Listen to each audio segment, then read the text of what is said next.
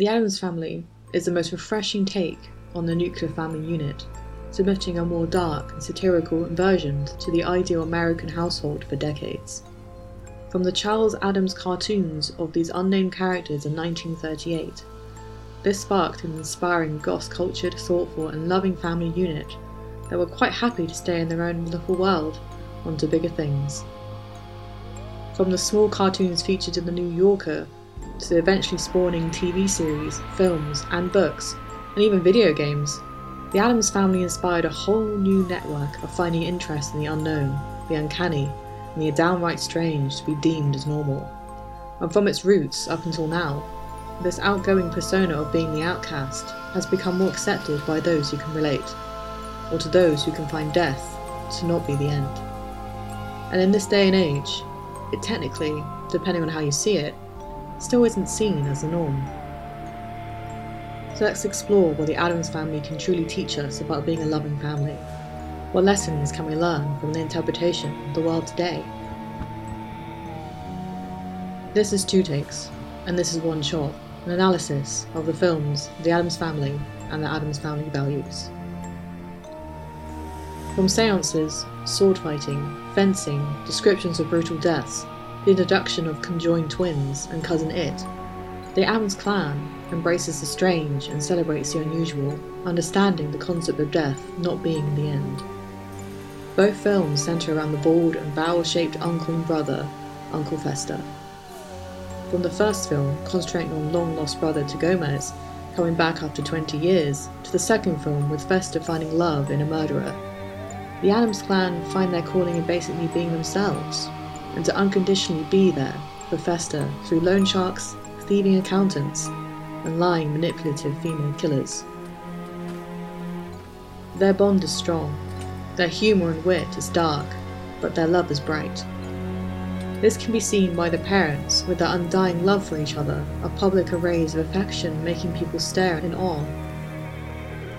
Morticia and Gomez Addams present an interpretation of a loving husband and wife, perhaps seen as overemphasised by their arousal in many scenes. Especially when sex is an undertone, when spurred by the possibility of torture and pain. And they're used to speaking French, making Gomez go wild and kissing Morticia's arms and neck. Many people have their kinks, and it seems within moments the burning desire these two have jump off the page or screen to be seen as something envious. But this is obtainable. The Addams Family bring forth the usual nuclear family unit whilst unleashing the underlying desires. There is the usual husband brings in the money, the wife takes care of the children and puts food on the table. But the Addams go further. It's not about what the husband does for a living, nor what beauty the home has, or what the dinner looks like. Gomez is the eccentric multi-billionaire, but his wealth is not talked about until others want to take it away. Money is not important here. And Morticia, maintaining her appearance like any housewife, in the second film, exclaims that she is just another modern woman wanting it all, quipping at the end about wanting to join in with the dark forces and their hellish crusade. They are both devoted to each other and their family, and what they choose to explore is their love and connection through communication. A nuclear family with modern ideals that have moved with the times from the cartoons of the Addams, still obtaining a realistic view on the fact that each character can somehow annoy the other, but it's the fact that all the clan accept each other and use empathy when no one sees it, or at least expects it. A prime example of their empathy can be placed in various scenes, one being how Wednesday and Pugsley befriend Joel, the quiet reader, and then how they rally the rest of the supposed outcasts that are cast as Native American Indians in Gary's play. The difference is hilariously obvious, what with the main protagonist being of dark hair and fair skin, whilst the Campbells are mostly blonde-haired and tanned. Another could be the scene when Debbie explains her history and her need for love in slides, whilst everyone is strapped in electric chairs. All throughout, the Addams sympathise with her, because needing to feel love is an important part of being human. And although Debbie tried to kill Fester, they can understand how important this trait is in their lives. without any kind of love in one's existence, it can be difficult to find the right path for living a good and wholesome life. As Marianne Eloise from GamesRadar.com quotes, "When Charles Addams set out to invert the ideal family, he managed to highlight and satirize everything that's wrong with it, reminding us that perfect is all about perception." The Addams family is far from perfect. Think of the siblings' rivalry with each other when Pubert enters the scene, and the often unexplained scenes of mostly Wednesday torturing Pugsley, with the assumption lying in the fact that this is how she expresses her love for her brother, the same way she wants to scare Joel to death because she has a crush on him. The way the mother and the father find this amusing when the children are just simply playing suggests that Gomez and Morticia revel in letting their children have many forms of independence, which in turn has both Wednesday and Pugsley being able to express themselves, if bitterly and bluntly, about how they feel about things. An example could be the scene of Morticia and Gomez asking their children whether they think one of them has to die when another child is born, and so forth.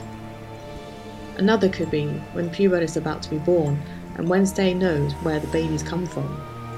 The conversations are hilarious, but it has meaningful undertones of how open and communicative the entire family is about many topics. There is no sugarcoating, and the children are accepting of this honesty. This healthy honesty spans further into mental health, and under the sarcasm and bluntness, there's a certain solidarity about how each of the Addams clan comfortably know who they are. This could be shown in how their mental health is more important than the presentation around them. Even though the house shows the perfect portrayal of darkness, with its dusty, cobwebbed walls and dirty, dark undertones, the Addams family are enchanting and almost warming in their pride of themselves and each other.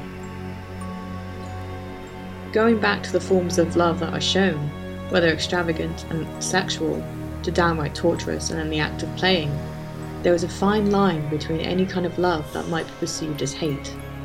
And compared to the loan shark, the accountant, the Chippewa campers, and Debbie in both movies, with them being the villains and how they use violence with the intent to harm, it can be seen that the torture and the pain each Addams inflicts on each other is not in the same realm. It can be seen through jest, like when Fester and Pugsley put in unidentifiable body parts in Grandmama's cooking. Through bonding, Pugsley taking road signs that the entire family can listen for the crashes, almost like an achievement shared.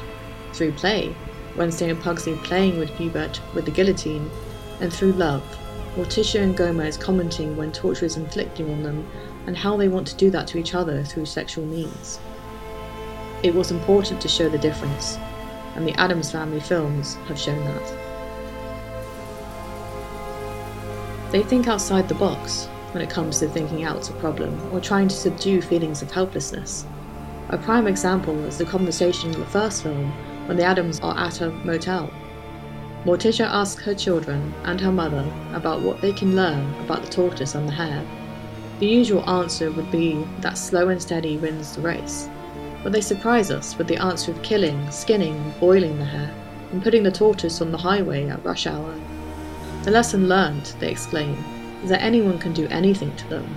They are resilient, they will not bow down to anyone, and that they are survivors and will find a way out of something. Sic gorgiasmus alos subjectios nunc. We gladly feast on those who would subdue us. And like Morticia explains, they're not just pretty words. They are willing to fight for their family and fight fire with fire. You have to remember that there are many ways to torture someone, and it doesn't necessarily have to be only physical. Mental manipulation and despair can be torturous to some, and being an Addams shows that they can even overcome that obstacle as a unit.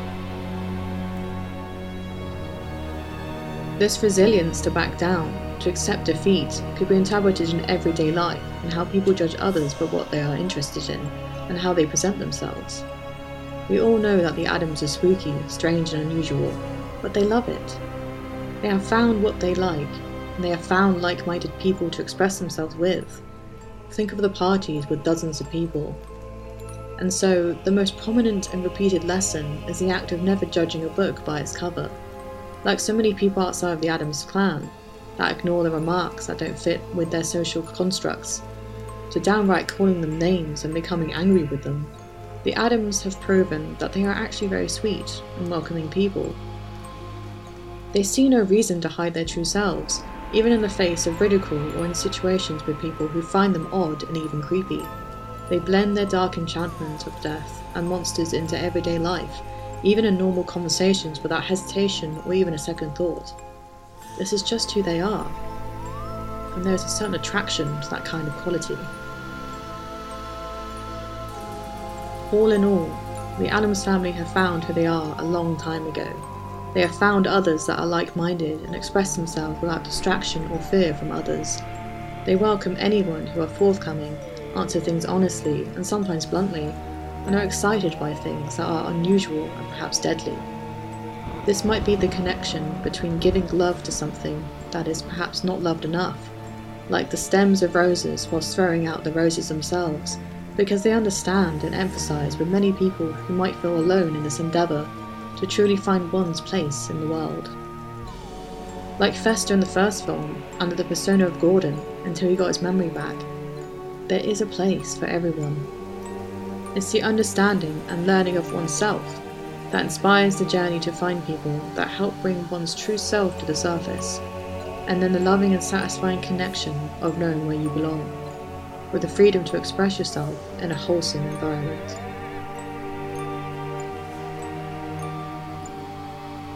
If you enjoyed what was said, please follow me on Anchor, Spotify and other podcasting platforms for the latest episode, and be kept in the loop through my Instagram at 2takes_podcast.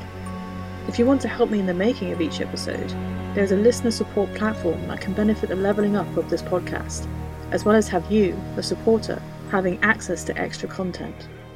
Find this at anchor.fm/2takespodcast/support. And as always, thanks for listening.